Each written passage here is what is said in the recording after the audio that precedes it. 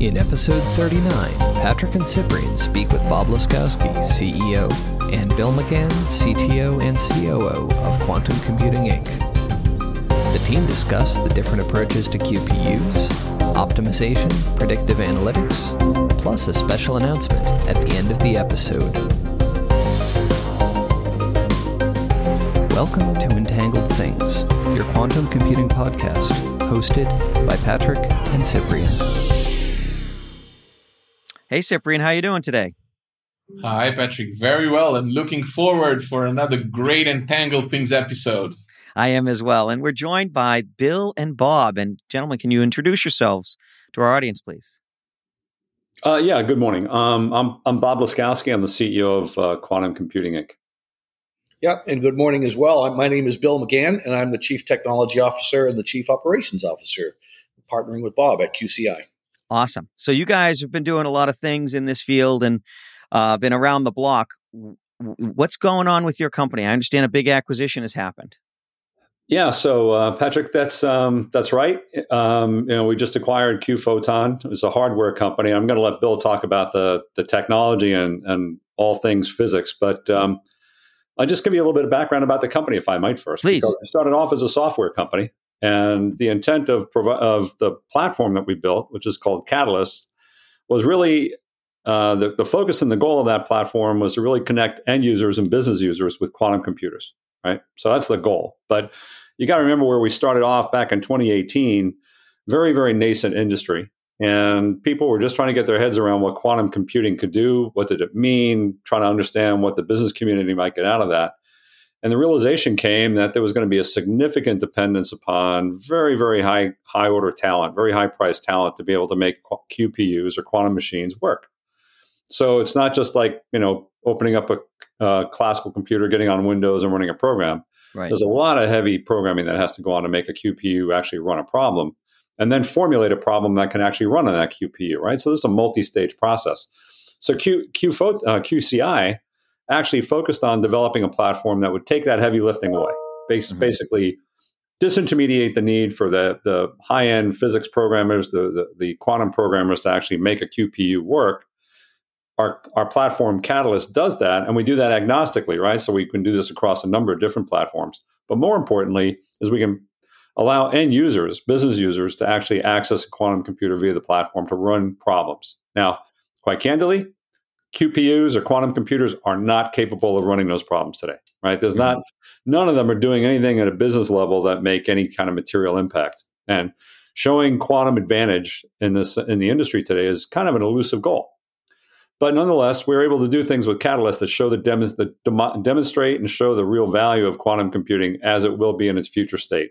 There are things we can do today that actually do add value based upon some of the things that Bill and the team have produced with Catalyst, and I'll let them talk about QAmplify, for example. But we really try to drive the business value to the end user. So you're getting ready for the future. We are getting ready for the future, and we're helping clients do the same thing, right? So people who are very curious about quantum computing and what it might do don't have to wait for a quantum computer to actually materialize into its full value. They can work with QCI and Catalyst to actually start doing things today. So when those QPUs come online to offer that value, they're ready to go. That's the value proposition. Well, being in business, things come across the table, and we found QPhoton, and they kind of found us, and we did this investigation into them and said, this is actually a very interesting technology. Headed up by Dr. Yuping Wang out of Stevens Institute of Technology. He heads up the Quantum Center there, a brilliant, brilliant physicist. And he had a very decided approach toward using photonics to get to the same end result that a lot of there's variations of QPUs. So photonics is just one approach. And we said, you know what? This is going to help us further the game even better, to democratizing quantum computing, bringing those solutions down, because as Bill explained, it actually is game-changing technology.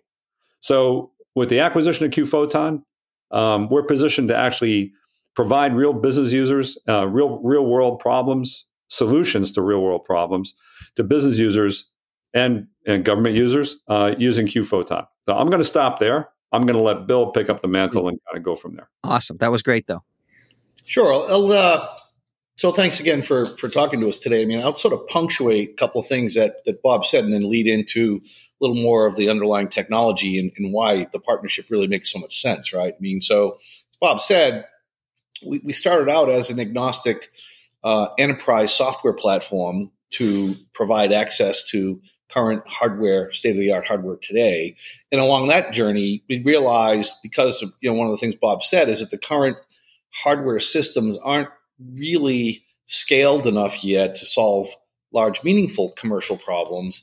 We have some innovative ideas with our software using machine learning to effectively extend or expand the capabilities of current hardware systems. So, for example, we came out with a couple of innovative iterations of product that we categorize as Q-Amplify.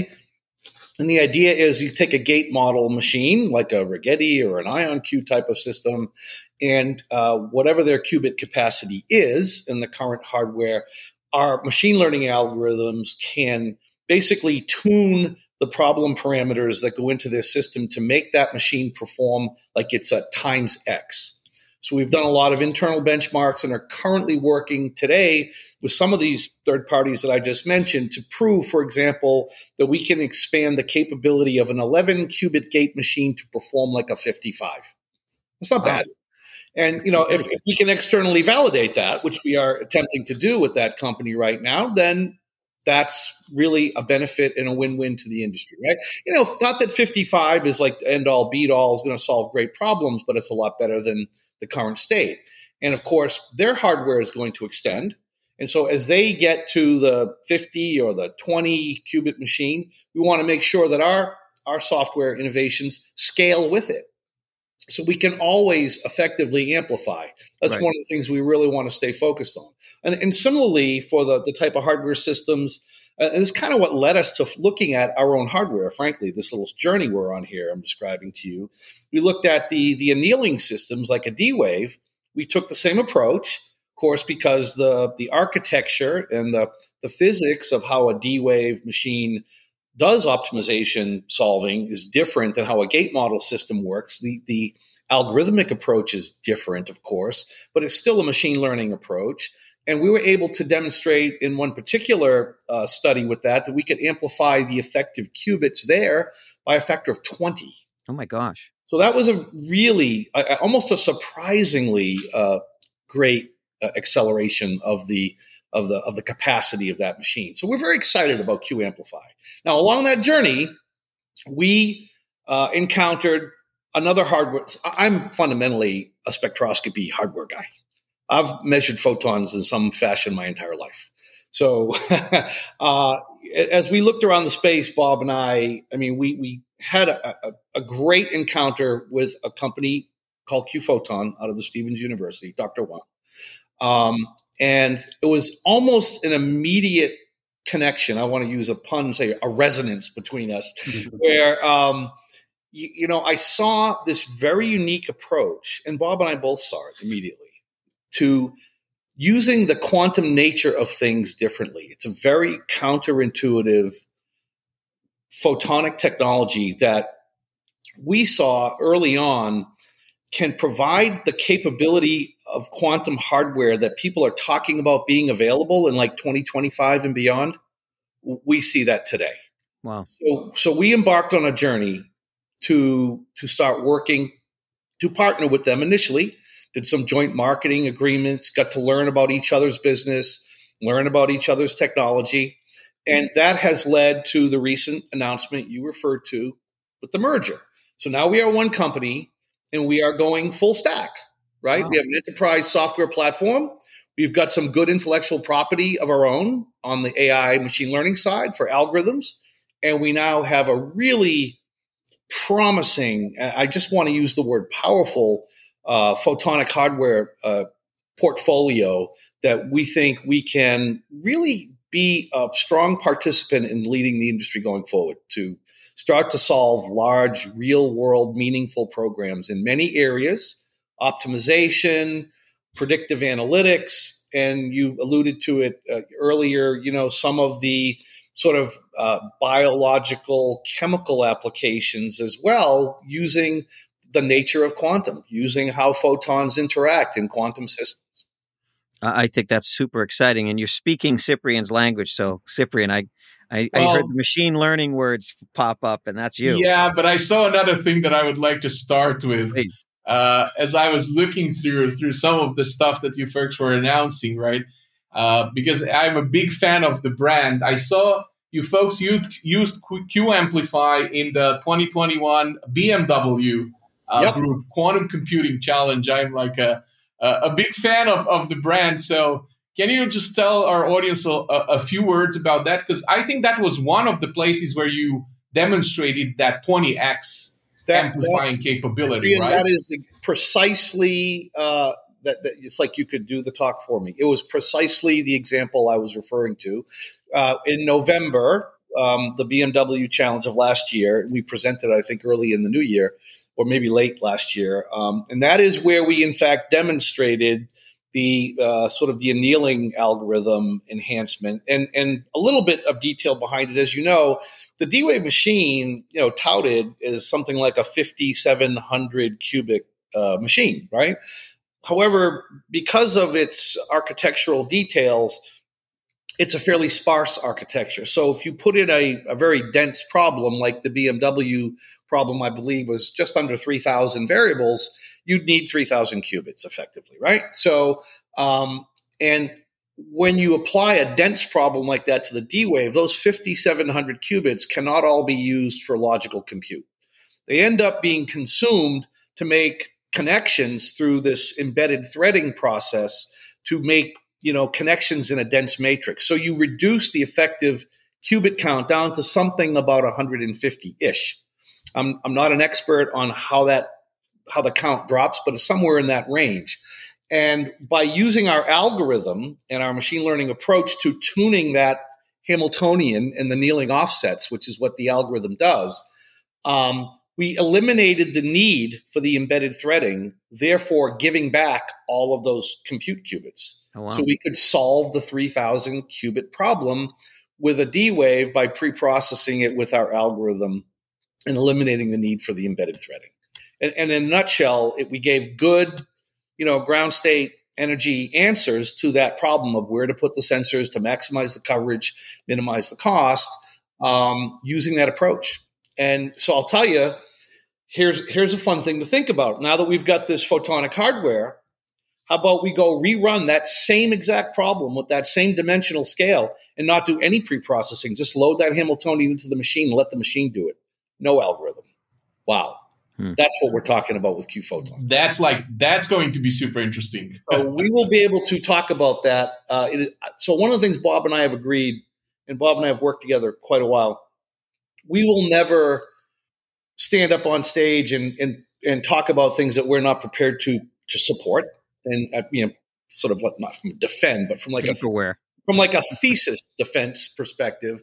And so we're very excited about everything we're telling you today, but in short order, we will be prepared to probably come back and provide actual presentation of what we're doing at a detailed level supported by results. Excellent. And I'm very confident, and we're obviously both very passionate about what we do, but more to come. It's real exciting. I just want to build on that point, if I may, for a little bit, for a second. That's the one challenge we bump up against in the space right now. And one of the things that actually works in our favor is the fact that there's been so much hype in the industry in terms of what the potential for quantum computing will be, right? And various players trying to kind of put their stake in the ground about what they've been able to achieve. It does make it more difficult for companies like us to get noticed, because when we do have something going on, we absolutely have to prove it, right? We don't have the brand name, we don't have the presence or the gravitas of these larger companies. So we're our feet are to the fire, right? We can't make a claim unless we can actually prove we can do it. That does work in our favor. That's exactly who Bill and I are anyway. I mean, we would never do that. That's against our grain. But it actually tees us up pretty well for the industry because, here you have a small little company, right? We're a NASDAQ company. We're kind of interesting from a NASDAQ standpoint. We're a pure play in the quantum space. But, you've got the QC, you've got the ion Qs out there. You got D-Wave, of course. You've got all these other players making big claims that they don't necessarily, they're talking about what the future is. And we're going to come in and basically talk about what the future today is, not the future of tomorrow. What can we do today? That I think, as Bill's alluded to here, and actually didn't allude to, explicitly stated, we're going to outperform those QPUs. And we're going to be able to demonstrate that. So I think that's going to have a significant impact. And I think, this is sort of the mouse that roared a little bit, but, it's going to be one of those prophecies that it will be, I think, realized. The photonic space is becoming, I think, more recognized in terms of what it's going to do in the quantum physics world and the actual delivery of quantum capability. And I think QPhoton with QCI are actually going to very, very ably lead that charge in the photonics world. Photonics has the obvious advantage of not having to operate at obscenely low temperatures. Right. There's a lot of good things going on there. It's another really important point. Right. Photons, because of their fundamental quantum nature being different than electrons and other types of fermions, as they're called, have different advantages, but they have some disadvantages. It's a little harder to entangle them, by the way. But one of the real secret sauce, if you will, of QPhoton is Dr. Wang has spent the better part of 20 years, studying, nonlinear quantum optics, and has got some really novel intellectual property on how to effectively, create photon entanglement and put it to good use. So that's one of the key elements of his photonics systems, in particular his what we call the entropy quantum computer that we're alluding to with running some of these big problems. And it's a very exciting thing, and it does operate truly at room temperature. And I think there's another kind of aspect to this, and that's not always addressed or obvious, right? There seems to be like a huge disconnect between what we do in terms of building quantum computers and what we do in terms of building quantum communication networks. And I think that the photonics approach is probably the one that will be best positioned to bridge this gap, because with all the others kind of modalities of building the quantum processors, like there are some serious challenges in there in terms of kind of being able to bridge the gap between computing and communication. Well, couldn't agree with you more. Couldn't agree with you more, Ciprian. I think we as a company agree also. But again, to Bob's point, we're pretty small, right? And we have tremendous, I would say, vision and capability with the core technologies, but we're going to stay focused at first because we want to be successful. And I think we're both experienced enough, Bob, and I know if you try to do too many things at once, you do none of them well, okay? So we have, the domain that we operate in is in the optimization world. We do some machine learning. We're going to focus on those areas with the photonic technology. However, to your point, it's the same core technology that can be used to do private communication networks using quantum mechanisms, quantum systems. We also have some initiatives on quantum sensing, of course. I mean, photons, do a lot with photons. You can do, quantum LiDAR, okay, which is different than regular bunches of photons type of LiDAR. You can do single photon type measurements, very powerful, right?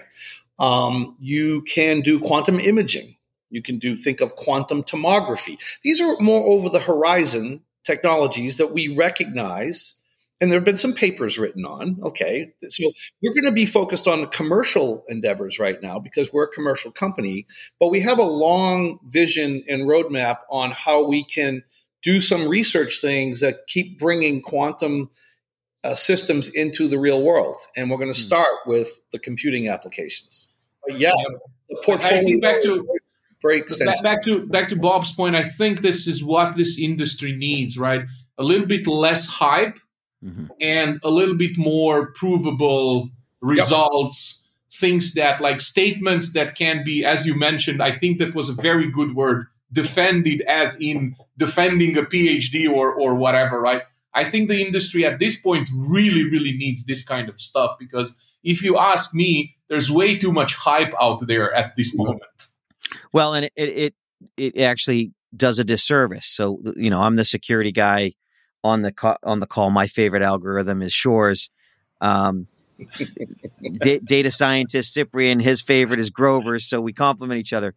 But one of my concerns is that the hype you're talking about is clouding the real real threats. So like your amplifier sounds to me like something that could usher in the reality of Shor's algorithm sooner than everyone's expecting. Because if I can suddenly take 1,000 qubit system and multiply it by any factor, and then I can get the efficiencies down, we might get to a point. I've been predicting we might see Shor's algorithm seriously attack RSA before the end of the decade, depending on what innovations we see. And yours is one of them. Yours is that kind of innovation. It's an intriguing thought, to be sure. But I mean, let's go back to being, say-do and being more conservative. So the algorithmic approach and the machine learning approach to the gate model systems that we said the factor of 5 scalability, that was tested on one type of architecture, right?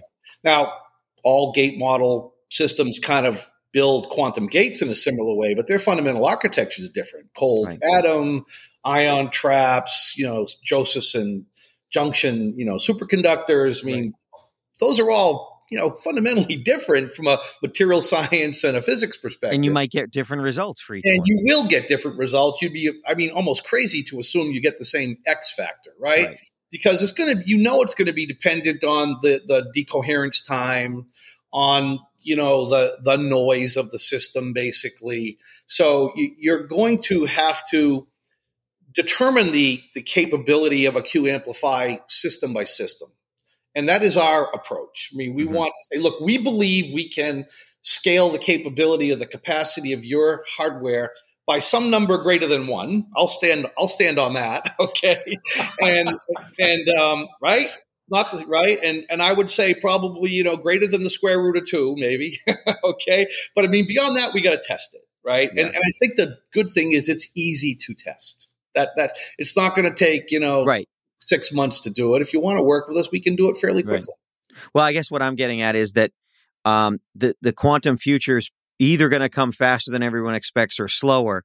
And it's based on the amount of energy and the amount of people who I see, the smart people like yourselves that are working on these problems, I'm betting on sooner.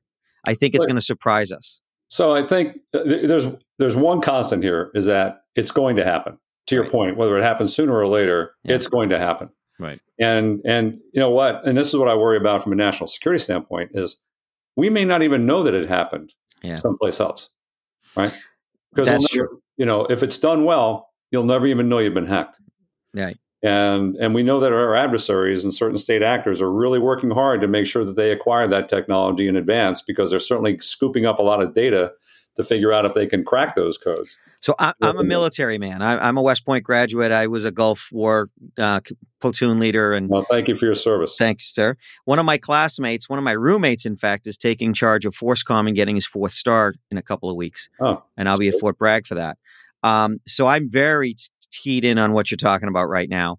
And I take heart at companies like your company because the United States industrial sector seems to be the leading nation state in this race. China and the United States, I'm sure there's secret programs, I'm sure there's labs, but the mind share that Western companies have, in my opinion, that's going to win. That's going to be the one that first cracks the code, and I'm counting on it. And I think we all are.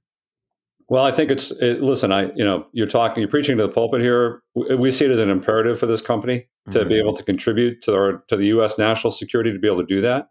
Whether we're going to be able to do that successfully in the encryption space, as Bill said, we can only do so much. We are a small company, so we have to focus on what we can do well. But maybe there's others who can take our technology to do those things you're talking about. We want to work with them to ensure that they can have that advantage. Yeah.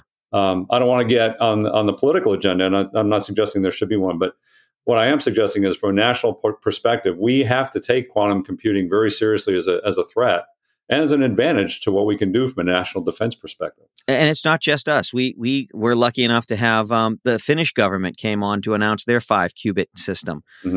Pretty much every country has an interest in knowing when this becomes a tipping point on the security side, but also on the research side, because developing new material science, that has ramifications for quality of life, climate change, and every other problem we're facing. It does. And I'll tell you pardon me, Bill, just one other point. And this is one of the things that's exciting about a small company like QCI is, somebody will hopefully be on that podium someday, and we want it to be us. But we believe the innovation is going to come from small companies. It's not going to come from the large companies because they don't have the freedom to think the way small companies do. Right. I mean, if you look at the genesis of Q photon, as we mentioned, Dr. Wang is a brilliant physicist, and and he started off Q photon, very small little effort to do that within the framework of Stevens, and we were fortunate to come together to kind of make this a reality. But we know that there's a lot of other folks working on the same types of technologies that may not have that benefit to get out into the real world and be able to do it commercially. But we do believe it's going to come from small companies like QCI. Cool. Sorry, Bill. But what were you saying, Bill? Well, all I was going to add to that was in terms of how much you can do at once, right? So we'll maintain our core focus, but the good thing about having been around for decades doing things is that you have a past, right? And both Bob and I have pasts, as do you gentlemen, and that we can leverage that past. So I mean, we have connections with, Bob has a lot of connections with government. I've got a lot of connections with, large high-tech companies, Leidos is my most recent, journey. And, they're a pretty big, IT security company, right? And guess what? They're going to be exploring quantum networks, and not uniquely, but so we can use partnerships as appropriate to help expose some of our core technology where we don't have to have all the manpower on our team, but we could partner with companies like that.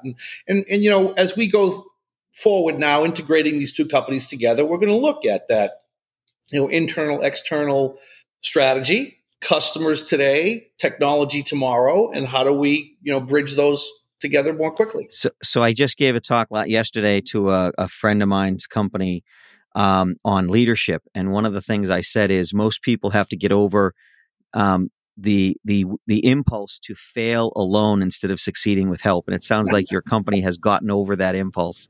Yeah, because that's a problem. Being old, benefit of having some gray hair. There you go. Being old, Yeah, one of the things that I really love about your story is I often see this one of the hypes or one of the messages that really bothers me, and I hear it unfortunately even in some conferences and stuff.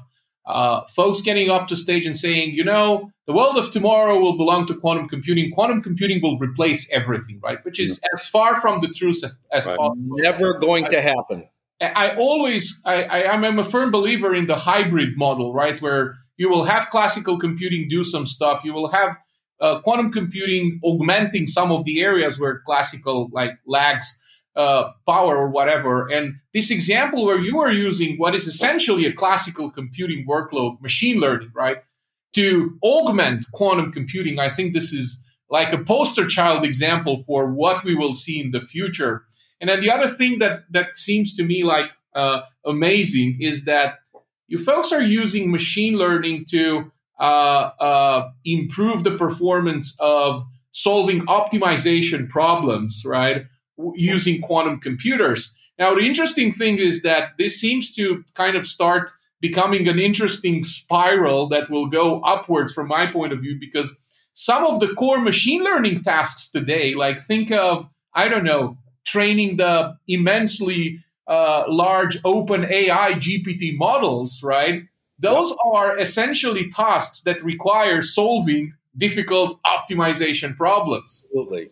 Right. So I think it's the path that you are taking for, and obviously I'm biased because as Patrick mentioned, I'm an AI and machine learning guy at my heart, right? I think the path that you're taking is having an immense potential, because I think the two paradigms, classical and quantum, will actually help each other, and the spiral will be going up.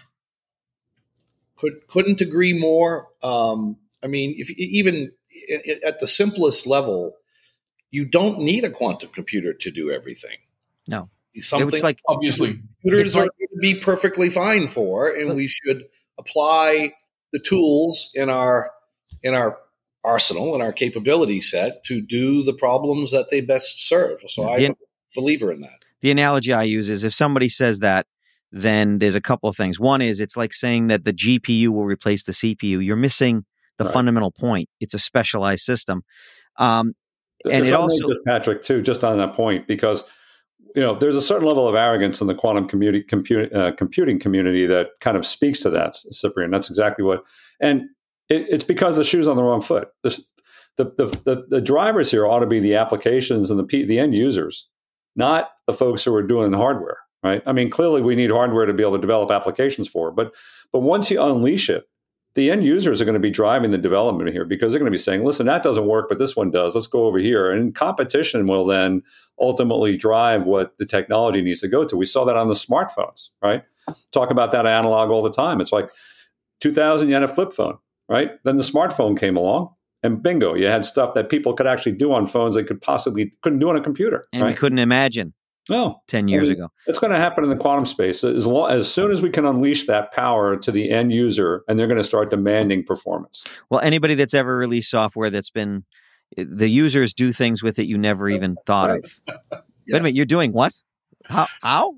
Yeah, they'll definitely use our technology in ways we can't imagine. I think as an industry and as a technology, that we and the industry are at this inflection point that it could actually be a tipping point, but it's at least an inflection point where the next improvement in capability that takes you to actually help a customer make money, let's put it that way, is going to take off. Right. And it's going to very quickly transition from the academic approach, which is essential to get these nascent markets going, instead of the conversation going, well, show me a paper on that and then we can talk, to saying, solve my problem and then we can talk. Right. We are right on that inflection point. And my desire is that inflection point becomes a tipping point and a disruptive moment, but I'll take the inflection because, hard work never killed anybody.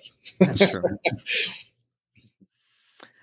So we're coming up on half an hour. We still got a little bit of time to maybe explore one more topic. Is there anything else, relative to what you guys are doing with photonics, some of your plans for enabling the material science world, or even a question from Ciprian on the machine learning side of things? I would really like to dive a little bit in, like we've mentioned, the temperature is one of the things, but I would like maybe to hear from you, like, what do you think are some of the other advantages of using photonics as opposed to maybe trapped ion and things like that? And again, not to downplay the effort of the others, right? But I always like to kind of hear, because it seems to me that you folks have taken like a big bet on photonics. So there's clearly stuff in there that you believe and you have probably proof of that will help you, right, use the technology. So I would really like to hear a little bit more about like how do you think photonics would play better than some of the other modalities? Sure. Well, and I guess I'll take a shot at that because it's one thing that we're actually literally embarking on measuring right now. So it's not too far in the future.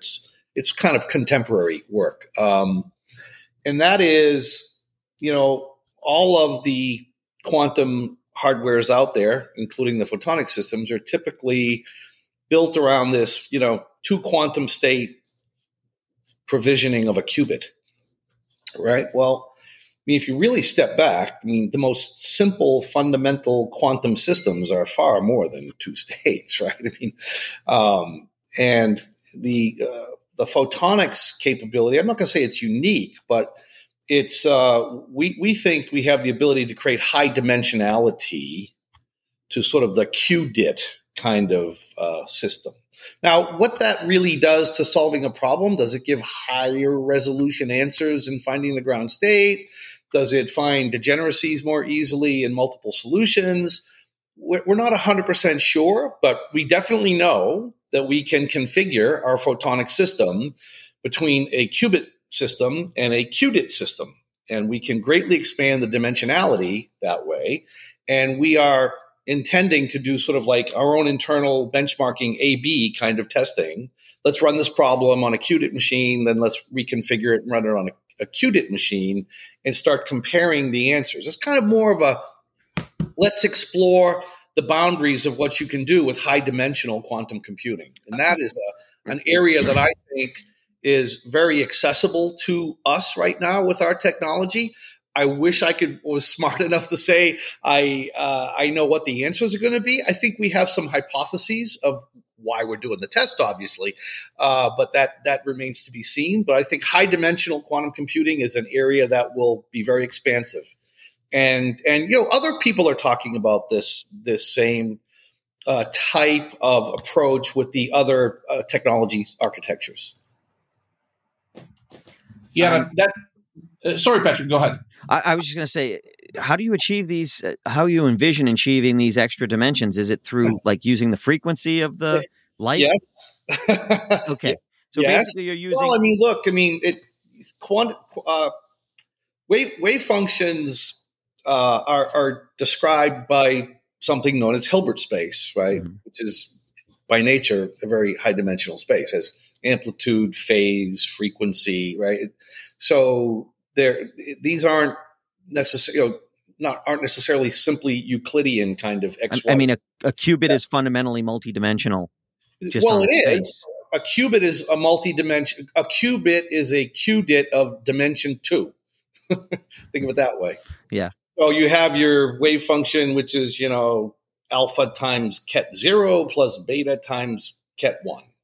Wow. What if I said the wave function was alpha times ket 0 plus beta times ket 1 plus delta times ket 2 plus gamma times ket 3, on and on and on to some number where I have multiple amplitudes that I can measure and therefore multiple probabilities that I can extract from a measurement. That would be useful in some problems. This is probably a gross simplification, but just for those of our listeners who aren't as deep into the math and physics, I guess the way I might describe it is, instead of just taking polarity, maybe you take polarity plus spin plus to add multiple dimensions.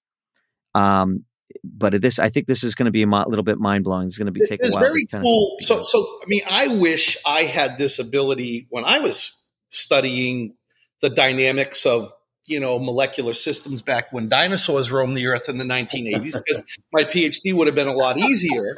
But you can go on to, it's amazing to me, actually. You can go onto YouTube, and I mean, I just did this like a week ago.